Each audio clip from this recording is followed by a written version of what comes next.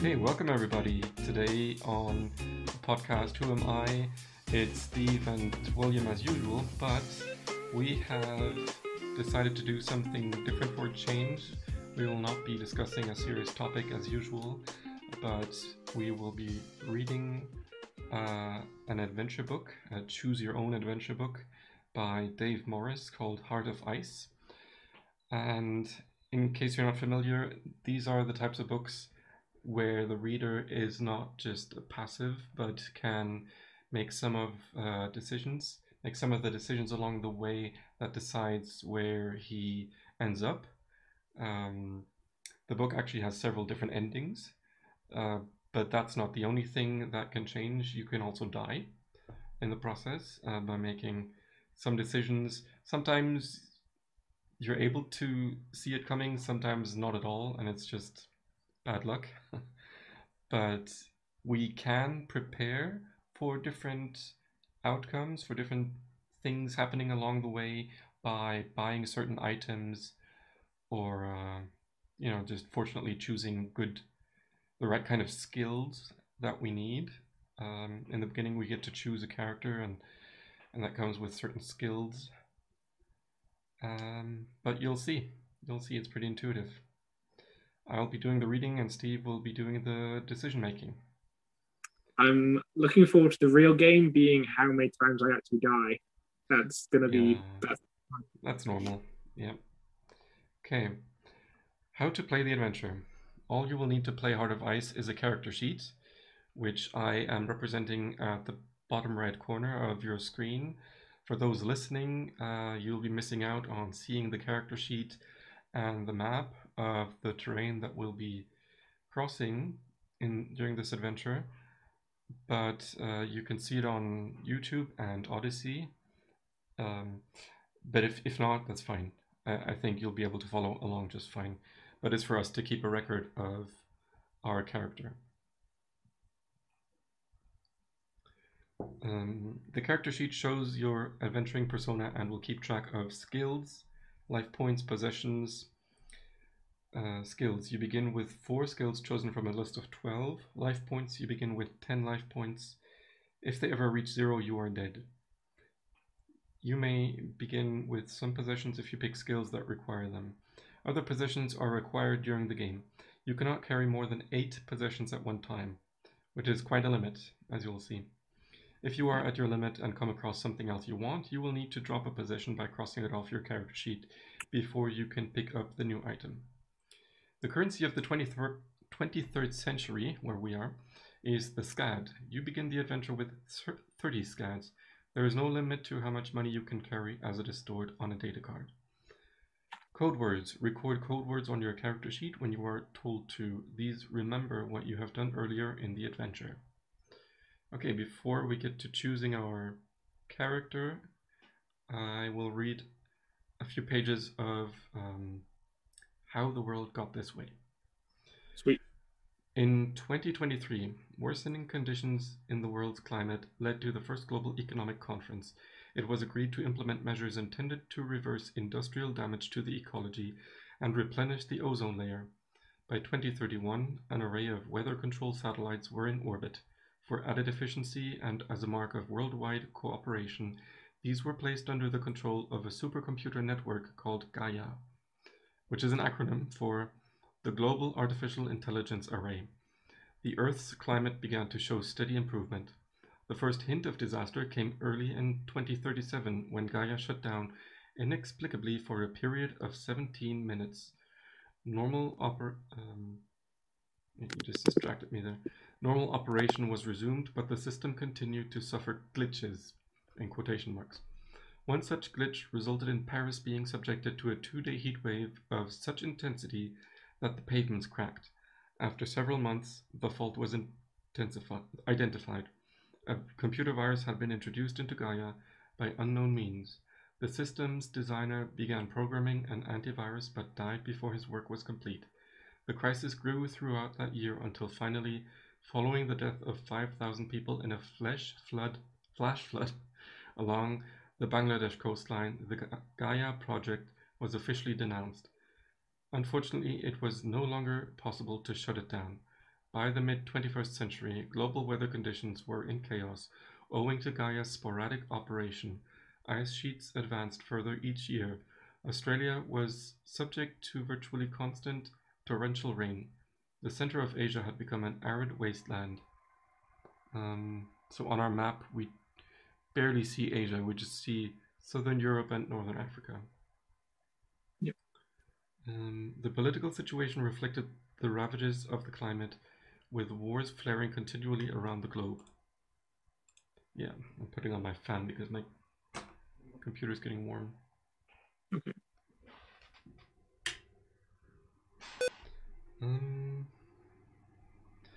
Late in Sorry? It's warming up your computer. It's global warming, you know? It's warming up your computer. Yeah. Late in 2054, computer scientists in London tried to hack into Gaia and locate the replicating viruses in the program. Gaia, detecting this, interpreted the action as an attack on its program and retaliated by taking over a range of defense networks, which allowed it to launch a nuclear strike. London was completely destroyed. By the end of the century, Gaia had routed itself into all major computer networks, taking control of weather communications, and weapon systems all across the planet. Periods of lucidity and hospitable climate were interspersed with hurricanes and Arctic blizzards. The US president gave an interview in which he likened Gaia to a living entity. She was intended as mankind's protective mother, but this mother has gone mad. Spiraling decline in the world's fortunes left much of humanity on the brink of extinction. The population fell rapidly until only a few million people remained scattered around the globe, mostly in cities where food could still be artificially produced. It is now the year 2300. The rich stand aloof, disporting themselves with forced gaiety and waiting for the end. The poor inhabit jostling slums where disease is rife and law is unknown. Between the cities, the land lies under a blanket of snow and ice. No one expects humanity to last another century. This is truly the end of history. Now choose your character for the adventure. This reminds me a lot of the movie with Johnny Depp. What's it called? Yeah. Where he turns into an AI and takes over. Oh, Transcendent? Yeah, that's the one. Yeah. He takes over all the Wow, world I don't know systems. how I remember that because I haven't seen it. And it came out like years ago. Yeah, I think 7 years ago or so. I can very much recommend it. It ends differently than you expect. Awesome. Which is the hope. I won't spoil it any further then. Okay. Yeah. I will read the names of the characters and then go into some of their properties. The Explorer, the Bounty Hunter, the Spy, the Trader, the Visionary, the Scientist, and the Mutant. When you have chosen a character, you can begin the adventure. Alternatively, design your own character, taking any 4 skills of your choice from the skill lists. To customize a character, pick any 4 skills. You will also have any possessions needed for the skills chosen, and will start with 30 scads. You have an initial life points score of 10. Go back and choose a predefined character, yes or no. The skills to pick from, including the pre-made characters, are agility, close combat, cunning, cybernetics, ESP. You know what that stands for? Extrasensory perception. Yeah. So just being highly aware of your surroundings, including the future. Well, just being able to predict the future better, kind of like Jedi. Okay. Yeah. Lore, paradoxing. I will explain what that is since it's not. I haven't ever heard of it from other stories. Paradoxing is the ability to mentally affect the normal laws of nature. A slower and less reliable technique than ESP, but with sometimes miraculous effects. You must possess a psionic focus to use this skill. Psionic focus is an item. Piloting, roguery, which is stealth and espionage skills. shooting, streetwise, and survival.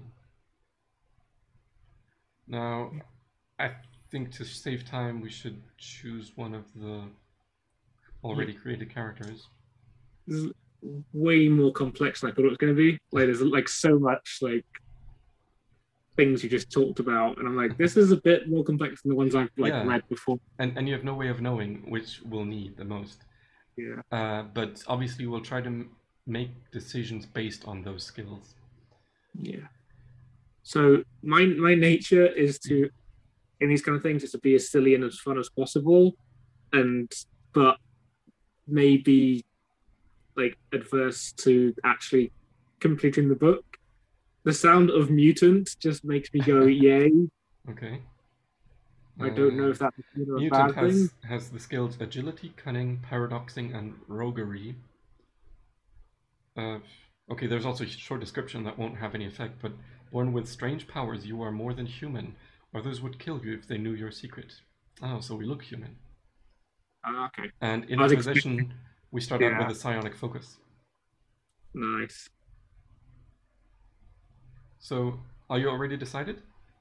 Yeah. Yeah, okay. I was kind of half expecting it to be like again a mutant with 3 arms and like grotesque. No, unfortunately not. So what was the skills? Agility. I'm also keeping track on the screen, but is that maybe too small for you to read? Oh no, I can see. Cool. Yeah. That's fine. So it's for the audience and you. Yeah, no, this is cool. Good way of doing it. I think we will never lose or gain other skills. Okay. I think that's set in stone, but everything else is changeable. Items, we start out with a psionic focus. I don't know why that's an item, but it's just needed in combination with superhuman stuff. Money, 30 scads. Life points 10. And no code words yet. Okay, so that updates as I'm entering it. I don't need to click OK. So I'll just keep open. Do we get to pick a name, or do I already have a name? Sure. Okay, that's the hard part. See, I said that question. I didn't actually think it through.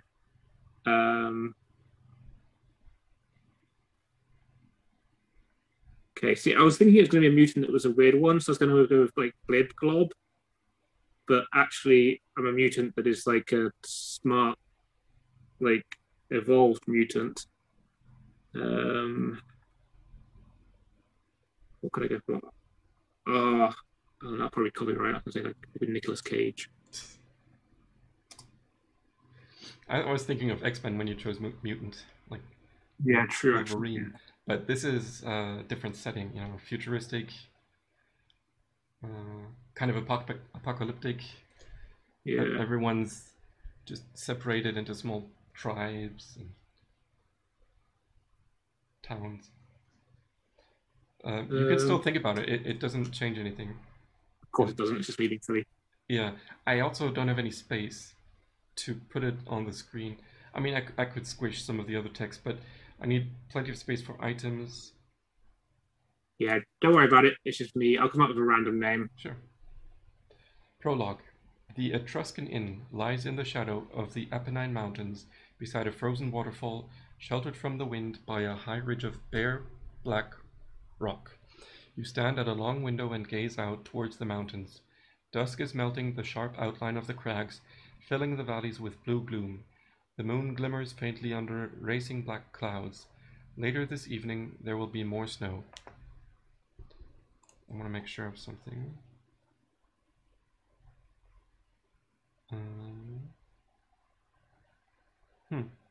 Okay.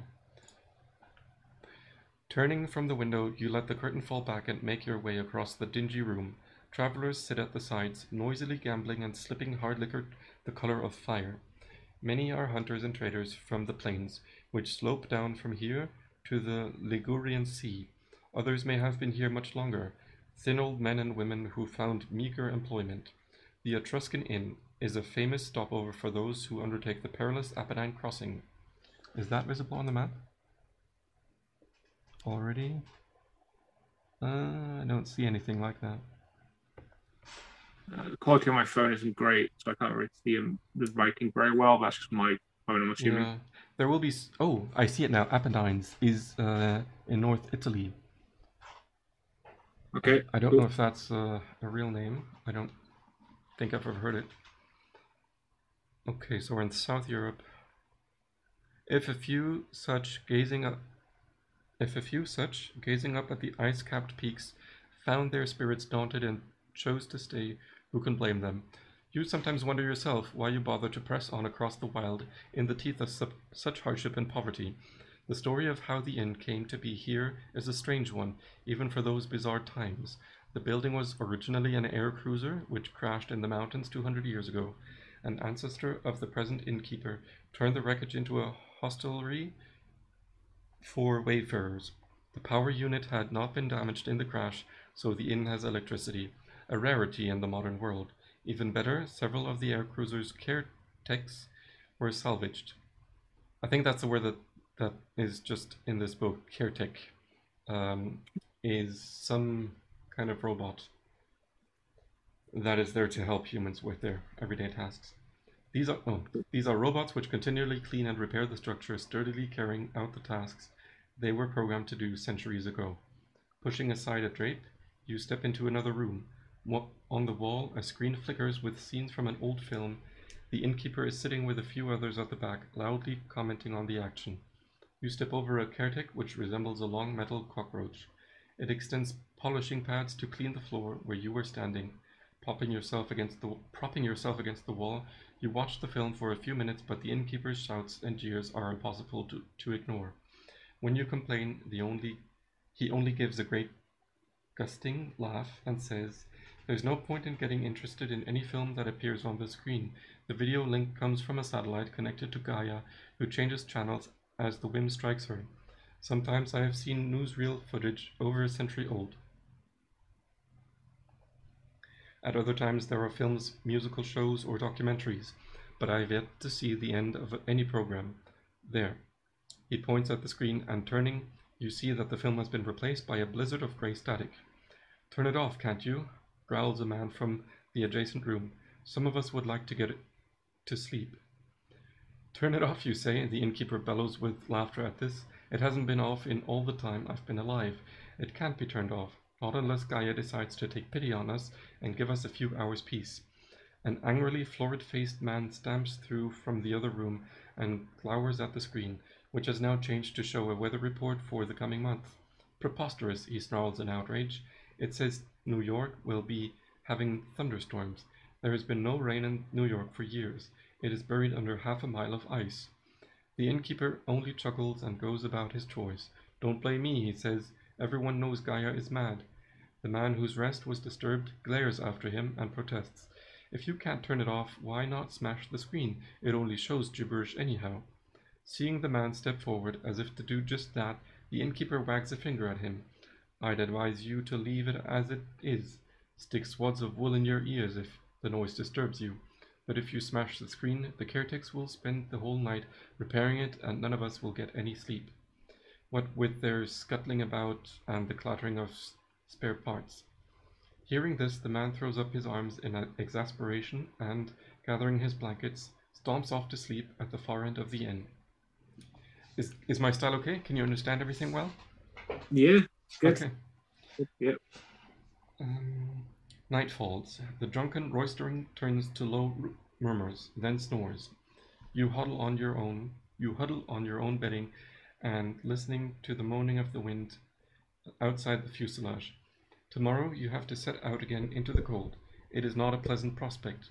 From the adjacent room you can hear the screen crackling with incessant babble. There is part of a game show probably taped before your great-grandfather was born, followed by clips from science fiction films of the 21st century. You are thirsty and you cannot sleep. Ignoring the mumbled complaints of the people stretched out around you, you get up and step over them. Moving through the room where the screen is, you sit down. Maybe a half hour of random videos will cure your insomnia. Then the screen changes. It is a news report from the year 2095. The main item concerns the crash of an air cruiser in the Apennine Mountains. You sit forward in your seat, intrigued. Pictures taken from the air reveal the broken tangle of wreckage that was later repaired to form this inn. Suddenly the picture changes. In another item today, says the announcer's voice, scientists studying the meteor that fell in Egypt last month say that it might be the oldest object in the universe. These pictures show the safety suits that are needed to approach the meteor, which emits radiation of a type never previously identified. The scene flickers to a date months later. A reporter is standing at a roadside, an armored truck blazing in the background. Terrorists of the sect known as the Volantine Watchers today seized the mysterious meteor as it was being transported to Cairo for further tests.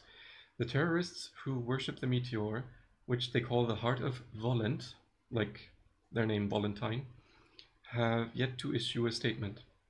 The screen crackles again, becoming a rich green color with the outline of the world's continents in red, the continents as they looked before the sea level fell and the polar caps crept down to cover them. A warm feminine voice speaks. The Heart of Volant remained in the hands of the cultists for 20 years. They founded the city of Du-En in the Sahara and learned how to tap the heart's power, which they used to devastating effect in the Paradox War. Later, Du-En suffered civil war and became abandoned. I have now completed analysis of the scientific tests carried out before the heart was seized by the cultists. These are my findings. If a sentient creature were to make direct physical contact with the heart, this would release the full energy stored within. The effect would be to activate that creature's total psychic potential. In effect, they would gain ultimate power over their surroundings. This has been a communication from Gaia. Thank you for your attention. The screen goes blank and silent for a moment, then starts to show a cartoon. You hardly notice it. You are too awestruck by the realization that you have just heard the voice of Gaia. What she said begins to sink in. Ultimate power. It lies somewhere in the ruined city of Du-En across the Saharan ice wastes. Suddenly wary, you look at the sleeping forms stretched out around the room. Did anyone else hear Gaia's broadcast? You listen to the snores, the drone of slow, regular breathing. No one shows any sign of being awake. Plunged in thought, you return to your blanket and stretch out, but now sleep is even harder to come by. When you finally doze off, just a few hours before dawn, your dreams are filled with images of the strange meteor from space and the power that it contains. Will you go to Du-En and seek the heart? Are you tempted by a power that could change the whole world? If so, turn to 1. So I have several hundred paragraphs, but accepting the challenge is the only option anyway. Obviously, you don't just get to go to sleep and forget about it. Yeah, close the book and live a simple life, blah, blah, blah, blah. Or read on. You are packed and ready to leave the inn at dawn. Cold grey light seeps in through the row of dusty portholes at the side of the common room. Making your way to the door, you find the innkeeper polishing the antique Formica desk. Seeing you set your pack down beside the door, he comes over and kicks away one of the Caretex, which had its metal body pressed down across the door sill. You're lucky having those, you say, pushing the door open a crack to take a breath of fresh, icy air. The innkeeper grunts as he watches the Caretech reorient itself and glide away across the floor. They are a mixed blessing, since they insist on trying to repair the inn to the form it had originally. This door is a feature that I added myself, more convenient than the hatchway at the back of the fuselage. But if I leave it unattended for more than a few hours at a time, those wretched Caretechs always try to weld it shut. You smile to show that you sympathize. I'd be grateful for some advice. I'm now traveling on to the Sahara. What is the best route? The innkeeper flings the door wide, ignoring the curses that erupt from his customers at the sudden intrusion of cold air. Gazing across the expanse of dazzling white snow, he says, "The most obvious course would take you to Venice, where you could board the ferry for Kahira, and yet..." He rubs his hands, blowing out a long furl of steam in the chill air. "Myself, I'd be tempted to go instead through the Lioness jungle, just to savor a bit of warmth in this frigid world." thence across the Gib and Halter and the Atlas Mountains.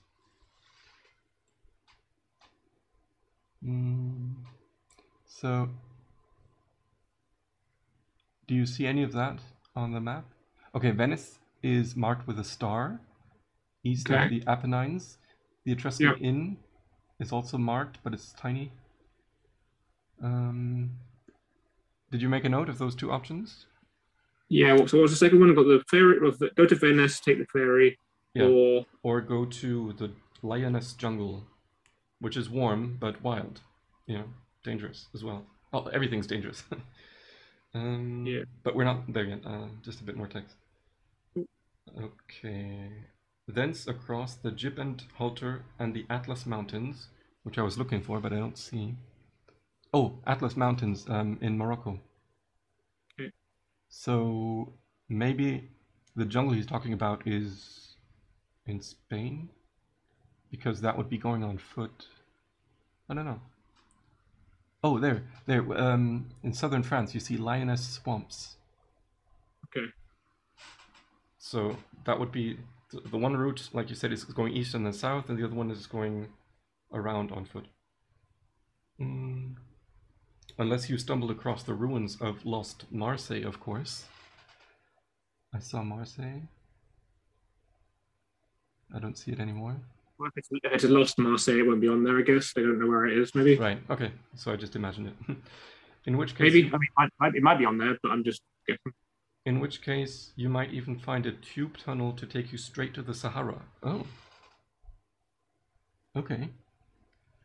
Oh, I do see Marseille. It's right... Okay. Old Marseille. It is right under Lioness Swamps. Thanking the innkeeper for his advice, you indicate that you are ready to pay your bill. He looks at you in surprise and points to a small dapper man in a grey-trimmed white snowsuit. Your friend there has already paid. At this, the small man comes over and extends his hand, smiling broadly. Hello, my name is Kyle Bosch. I believe we're traveling in the same direction. If you accept Kyle Bosch as your companion on the road, turn to 23. If you tell him that you prefer to travel alone, turn to 45. Oh, wow. Now, do I consider myself to be a person that wants company? my name is going to be Mr. Snowflake. Okay. I've decided, Mr. Snowflake. Mr. Snowflake is quite a solitary person. I don't think he wants the company, even though this person did pay for my lodgings. You don't trust him, yeah? Don't trust him.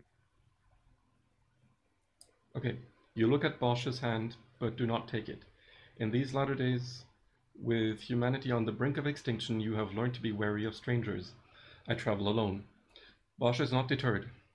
Come, that's hardly friendly. I've paid your bill. I did not ask you to.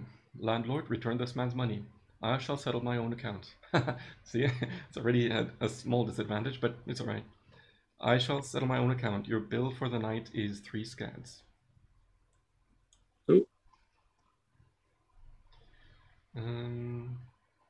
Oh, sorry, we have a choice. If you are willing to pay this, amend your money. If you reconsider and accept Bosch's generosity, is another option. Okay, so it gives you a chance to actually change your mind. Nope, we're gonna stay solitary. It's like the Monty Hall problem. If you have more than one chance to do something, does that mean it's really important for you to do it, or is the book leading you somewhere bad? We don't know. So you pay your own bill. Taking up your pack, you trudge out into the snow. Moments later, you hear the crunching of rapid footsteps, and Bosch catches up with you. His breath curls into a diamond-clear morning air. We may as well travel together for mutual convenience, at least for a while, he says chirpily. If you agree to this, turn to 133. If you refuse point blank, turn to 155. Third chance. That third time. It seems so persistent. If anything, it would make Mr. Snowflake even more annoyed and be like, look, just leave me alone. Okay. Why won't you see sense? Asks Bosch in an affable tone. Two can travel more safely than one. The road is plagued by robbers. You find Bosch's sincerity to be as false as a serpent's smile, and you have no desire to wake up one morning to find he has made off with your money and provisions. For all I know, you are the robber, you tell him to his face. Before he can come up with an answer to this, you slog off through the snow. Now you must decide your route. Will you head east to Venice, where you may be able to get passage to Kahira, or will you follow the innkeeper's advice and go west through the Lioness jungle? Let's go Lioness jungle. Okay. I like lions. That's Mr. Snowflake likes. Well, they're probably extinct now, but It's spelled with a Y. I don't. Maybe it comes from Lyon rather than lion. Oh, Lyon. Yeah, the Lyon. Lyoness. As you travel west, the bitter cold begins to ease. Instead of wild blizzards, you find yourself trudging through flurries of soft sleet. After several days, you see a harsh light on the horizon. Ahead looms an arc of sunlight slanting through a wide gulf in the clouds. Even when night falls, the light keeps blazing down.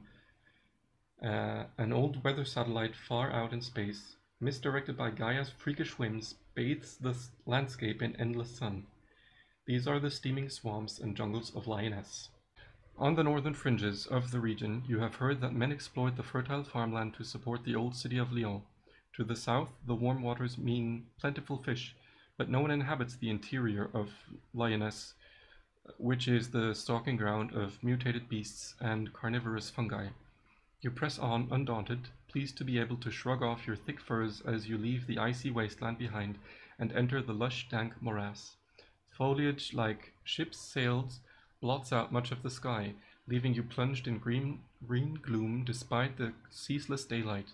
Extravagant blooms with jewel-like colors exude a mingle of musky scents. Creepers stretch in nets between the black trees. Ferns form high banks across her path. Off in the distance, the chittering and screeching of jungle animals seem unreal after so many days with only the winds howl in your ears. Here there is no night or day. When tiredness becomes too much, you slump, sweat-soaked beside a fallen log, and roll your clothing up to make a pillow. The succulent jungle whispers lull you off to sleep. If you have ESP and a psionic focus, turn to 30. We don't have ESP as a skill. If you have agility, turn to 53. If neither, turn to 75. Where neither is probably not a good thing, but we have agility. A Venus flytrap.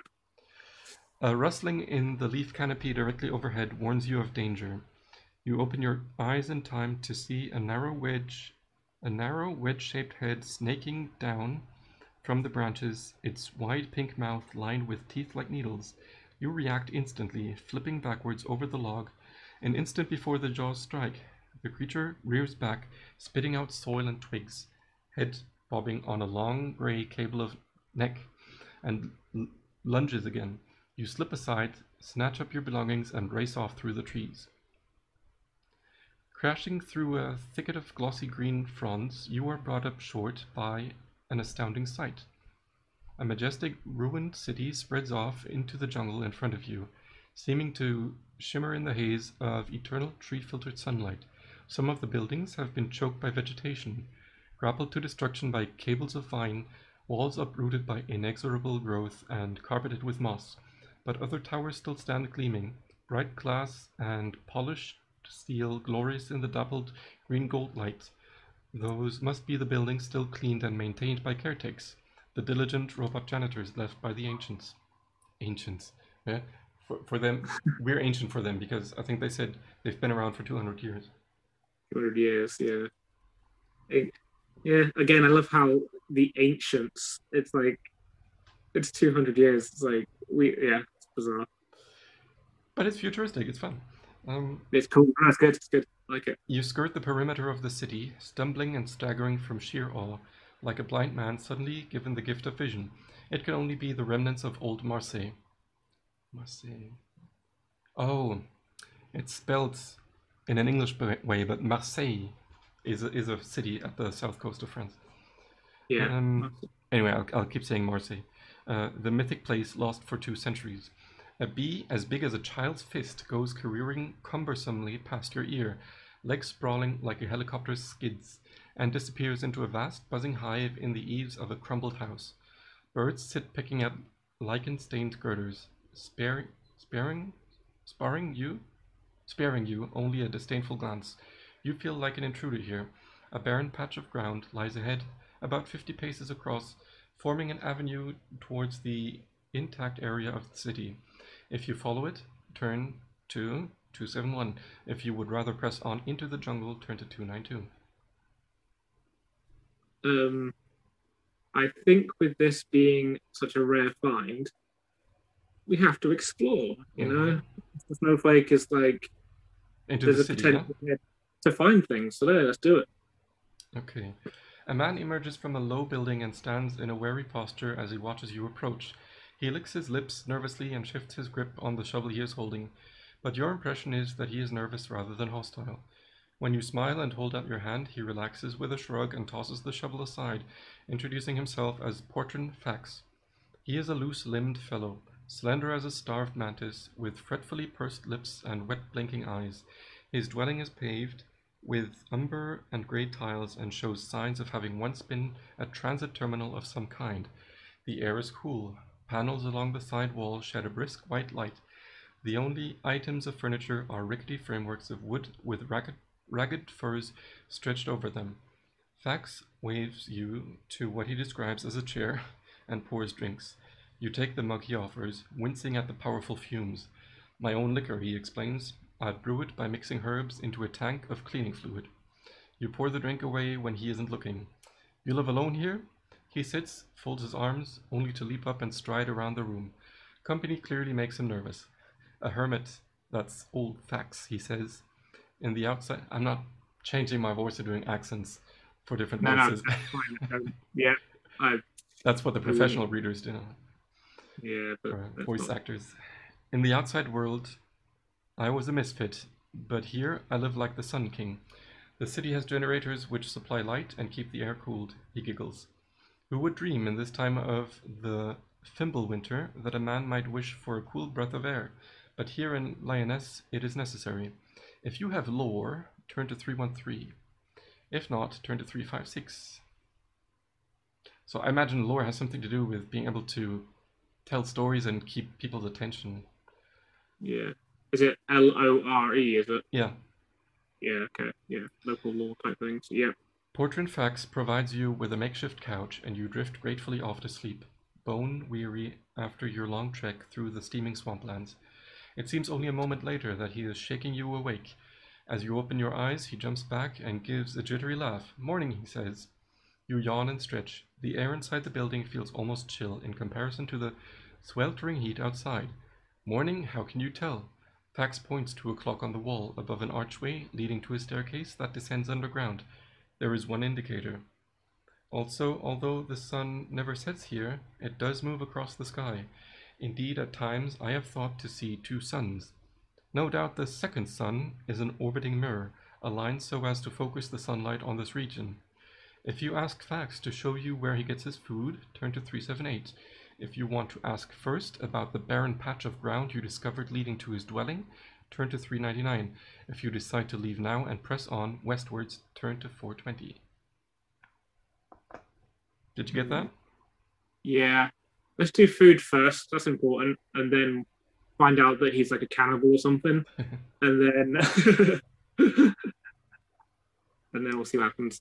Fax leads you down the stairway. At the bottom lies a wide circular hall with various tunnels leading off it. A sign above each tunnel proclaims the destinations available. You read them with a feeling of melancholy. New York, Moscow, Edinburgh. Most of these places are now buried under a kilometer of ice. Fax shows you a food machine set on the wall. Most of the buttons no longer work, but the Scudge bar is nutritious. He presses a button, the machine hums, and a moment later a foil-wrapped block drops out of a slot. Unwrapping it, you find a chewy fudge which surprises you in having a savory taste. You can stock up with as many of these as you wish, noting them as food packs. Among your possessions, each counts as one item. Now, before you decide, let me read the options we have next. If you have cybernetics... We have a limit of how many items we can have, isn't it? 8 slots. We have one item right now. Okay. So we might as well take 7. Yeah, and then just ditch them if we need to. Like one, like Okay. Yeah, we can do that anytime. If you have cybernetics, we don't, turn to 9. If you decide to explore the tunnels, turn to 439. If you would rather bid Fax farewell and continue on your journey now, turn to 420. So 2 totally options. Yeah, I'm Explore totally the gonna tunnels or leave. Yeah, let's do tunnels. Let's get lost in tunnels and die alone. The tunnel echoes stonily to your footsteps. At the far end, it widens into a long foyer with open doors at intervals along the opposite wall. You step through into a cylindrical chamber with a glass window at one end. The chamber is lined with seats. It takes you a moment before you realize you are inside a subway carriage. Fax watches from the door, wringing his hands in agitation as you explore the carriage. The motilator, encased inside a brass cylinder at the front, senses your approach and activates, speaking in a chiming voice. Please. Wasn't there meant to be a secret? Sorry, there was meant to be a secret tunnel, wasn't there, to the place? Is that what was mentioned by the innkeeper? I don't remember. Maybe this is it. Anyway, carry on. Sorry, carry on. And I'm not just saying that to make it hard for you. I don't remember. I wasn't so careful when I read this. I had already died by now, the first time I tried this. Yeah. The motilator, encased inside a brass cylinder at the front, senses your approach and activates, speaking in a chiming voice. Please specify your required destination. Questioning the motilator, you consult a map, which it projects onto the front window of the carriage. The subway has an intercontinental range, but most of the terminuses are now either inactive or destroyed. Nevertheless, there are several destinations which are still marked as in service, and any of them would bring you closer to your goal. Really? Huh. If you decide to travel by the subway, turn to 212. If you return to the surface and continue your journey on foot, turn to 420. Let's do the subway. Woo! Edinburgh doesn't have a subway. Anyway. The motilator registers your destination by flashing a light on the map. A chime sounds, warning that the doors are about to close. Fax steps back and raises his hand to wave. You watch his lean figure recede along the platform as the carriage gathers speed. The lights of the station dwindle into the distance of the tunnel. You are on your way. Where? To Kahira? To Carthag? To Terrible? Or to Giza? Oh, I guess this isn't the Edinburgh, New York thing. That's why I said, really? How does that bring me closer to my destination? Yeah, I think the map just had random locations on it, and I think the subway is just different. Yeah. Okay. So the 4 cities are Kahira, Carthag, Terrible, and Giza. And do we actually have to choose? Yes, pick one. Wow. Okay. 4 paths. I can't see the map well enough to know. So I can tell you if you can't see it yourself. Carthag is near Sicily. You know, it's in, I don't know what that is, Tunisia. Okay. So that is in the center of North Africa. Terrible is slightly south of it. Kahira is at that should be Egypt, and it should be the Nile, but I can't tell whether it says Nile or not. And the 4th is Giza. I don't see that on here, but I know that our Giza is in Egypt. Yeah. So we were given. The destination is the lost city of Duen in the bottom center. Okay. And what's closest? It looks like Terrible is the closest. Strangely, here they say all of them bring you closer, but no, it doesn't tell you what brings you closest. Okay. Well, Giza is Pyramids of Giza, isn't it? Right. So and then you say the other one is near the Nile potentially, so that's the Egypt area. Yeah. Let's go to the Giza. I like the Pyramids of Giza. I mean, there's no logic to my choice, but. Yeah. The carriage gathers speed. You sit at the front and stare through the window at the darkness rushing by. Hours pass before you see the glimmer of lights along the tunnel. The carriage glides to a halt at a station lit by dull red lights. You stand up, but the doors do not open. Instead, the mutilator gives a placid announcement. We have arrived at a restricted area. We will now proceed to Makkah, where you will be able to transfer to another vehicle for your onward journey. We apologize for any inconvenience. Again, the carriage picks up speed, this time for a journey of less than 2 hours. Arriving at another terminal, you wait to see what other destinations the mutilator will offer. On the map, only Terrible continues to flash. You can either take the subway there, or disembark and see where you are.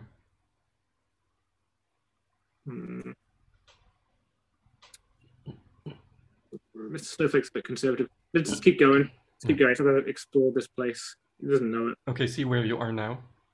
Yeah. No. Not see where we are. Like, just keep going. Okay, onto Yes. Terrible.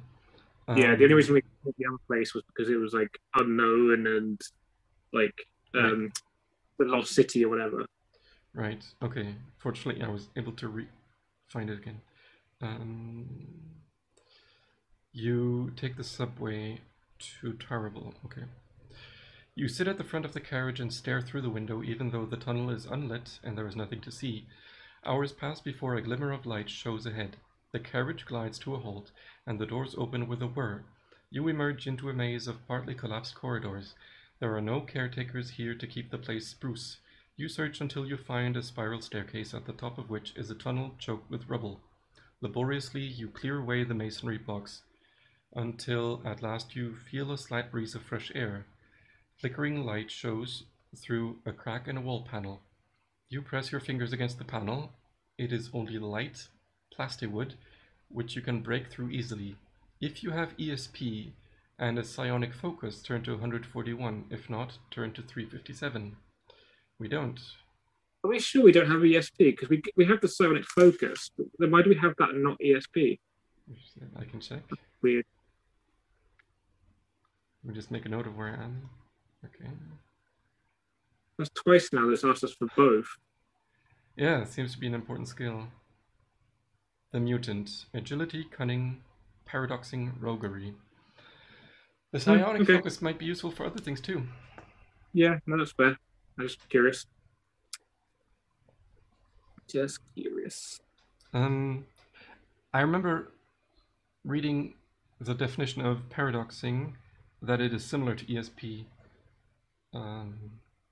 Okay, so it needs. Okay, so our psionic link is. While I'm in the section, lore is a combination of history, legend, and general knowledge, which gives you a good basis for dealing with the unknown. Okay. Oh, so context. When people give you information, you're better able to decide whether it's true and valuable. Okay, the panel bends inward, then gives with a crack. You push through past a blanket which had been hanging against the wall.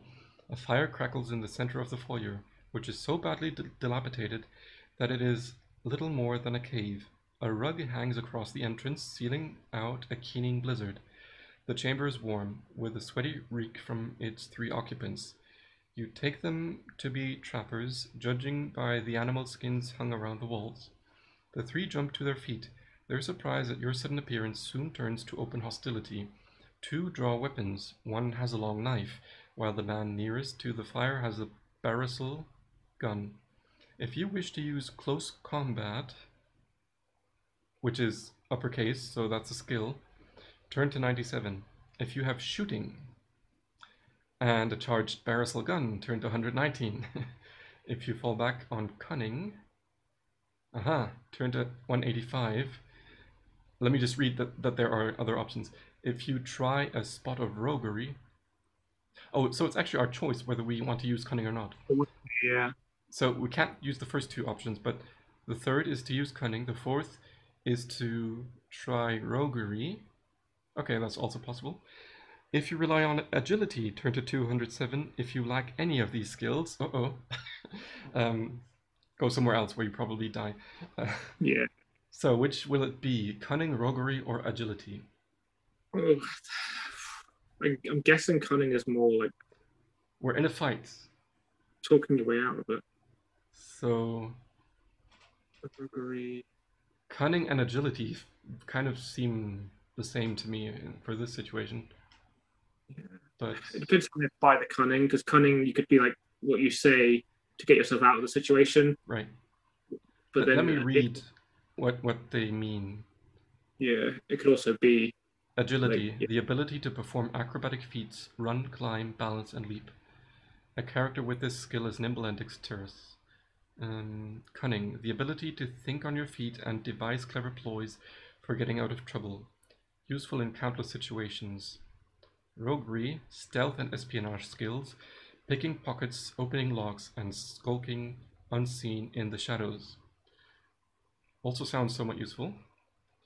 mm-hmm. You just have to choose. Yeah, I do. Let's go with agility. See if we're going to be runaway or like. Since we don't have a weapon, that sounds good. Yeah.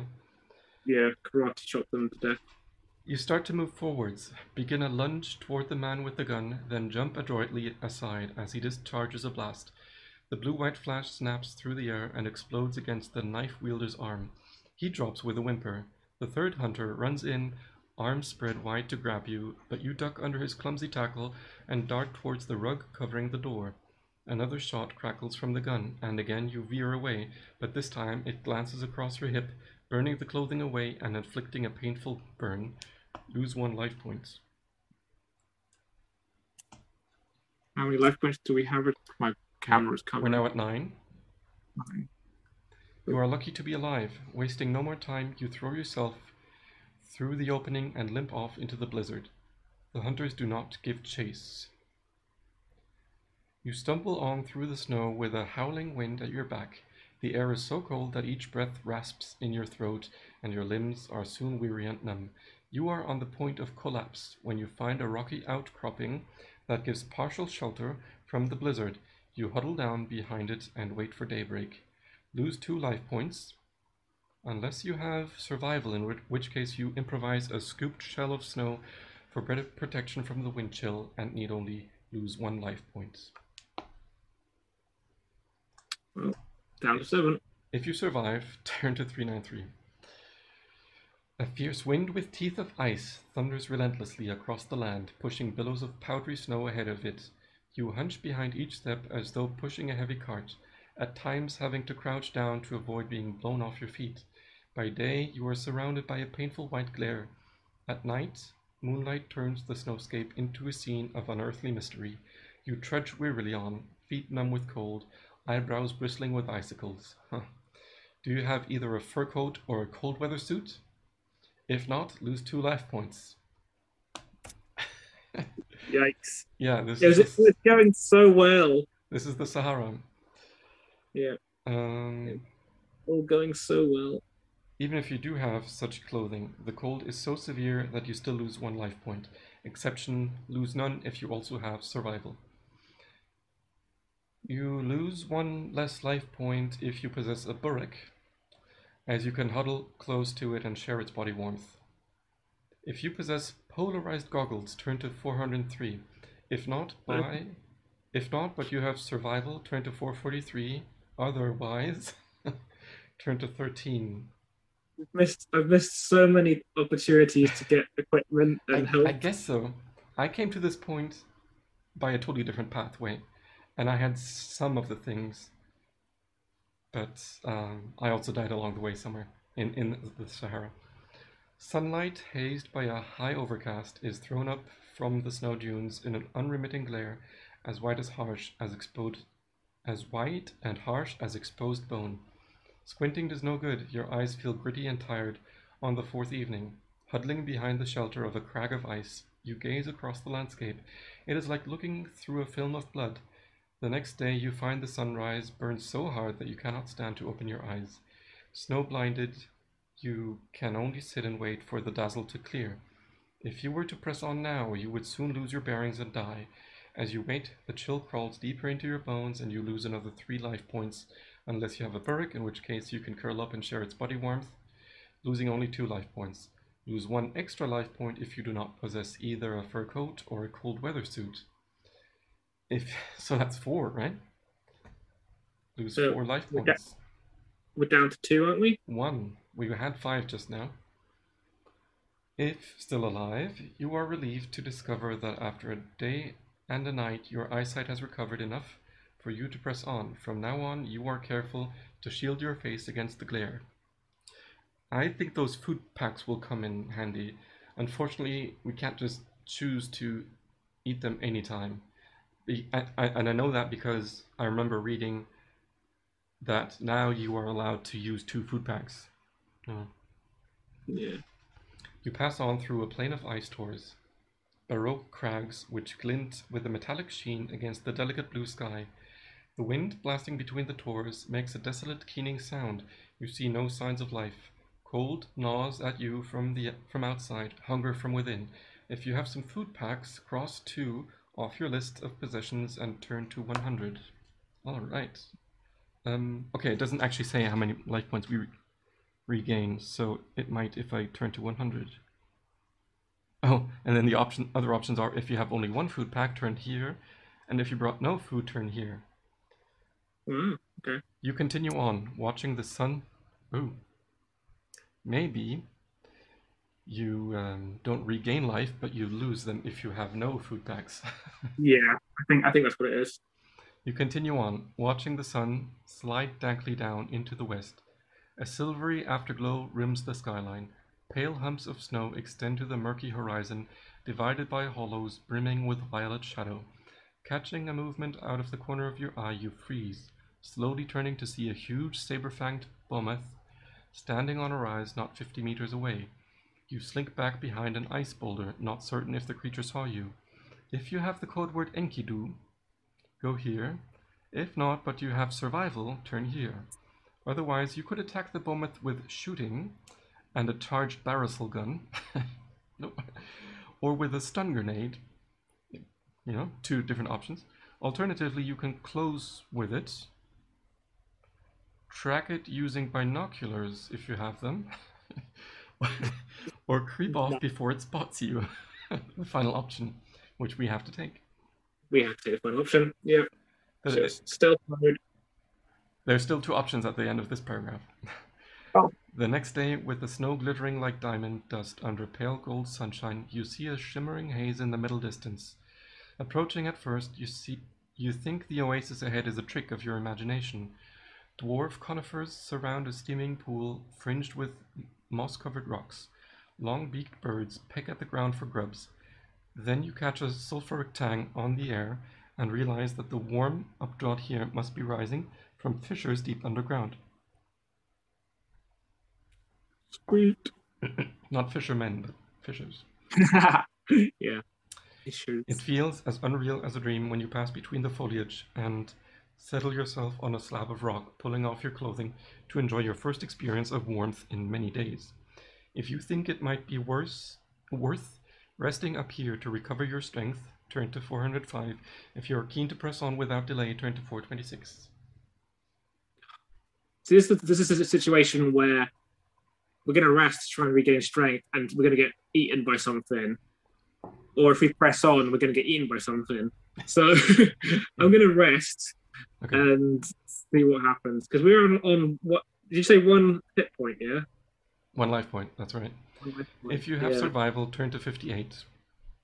If not, but you have the code word Enkidu, seems to be a useful code word, turn to 81, otherwise turn to 103.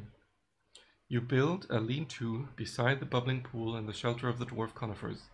You soon discover that the water of the pool is tainted with volcanic gases, but when you need to drink, it is easy enough to collect snow from beyond the edge of the oasis and bring it back to camp to melt.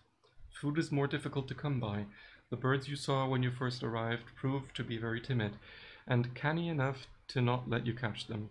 If someone had told you even 2 weeks ago that you would be eagerly chewing grubs and insects for sustenance, you would have laughed them to scorn. At least the hot gases rising from clefts in the rocks mean that you can bake the insects from before eating them. Recover 2 life points. Ooh. Nice. Also, for eating insects, great. Sorry? I know, yum. 7 food packs are down to 5, I think, aren't they? Oh, did we? Okay. Because we used 2, didn't we? Yes. That 5 is still plenty anyway. Yeah, should be good. Yeah.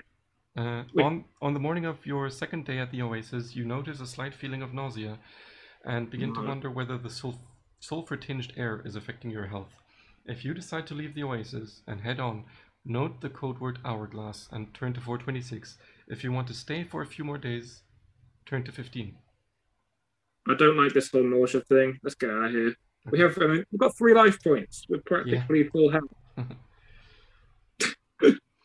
Surrounded by a limitless expanse of snow, you slog wearily towards your goal. The sun slides low in the sky, wavering like a blob of flame orange oil against the sky of swirling violet.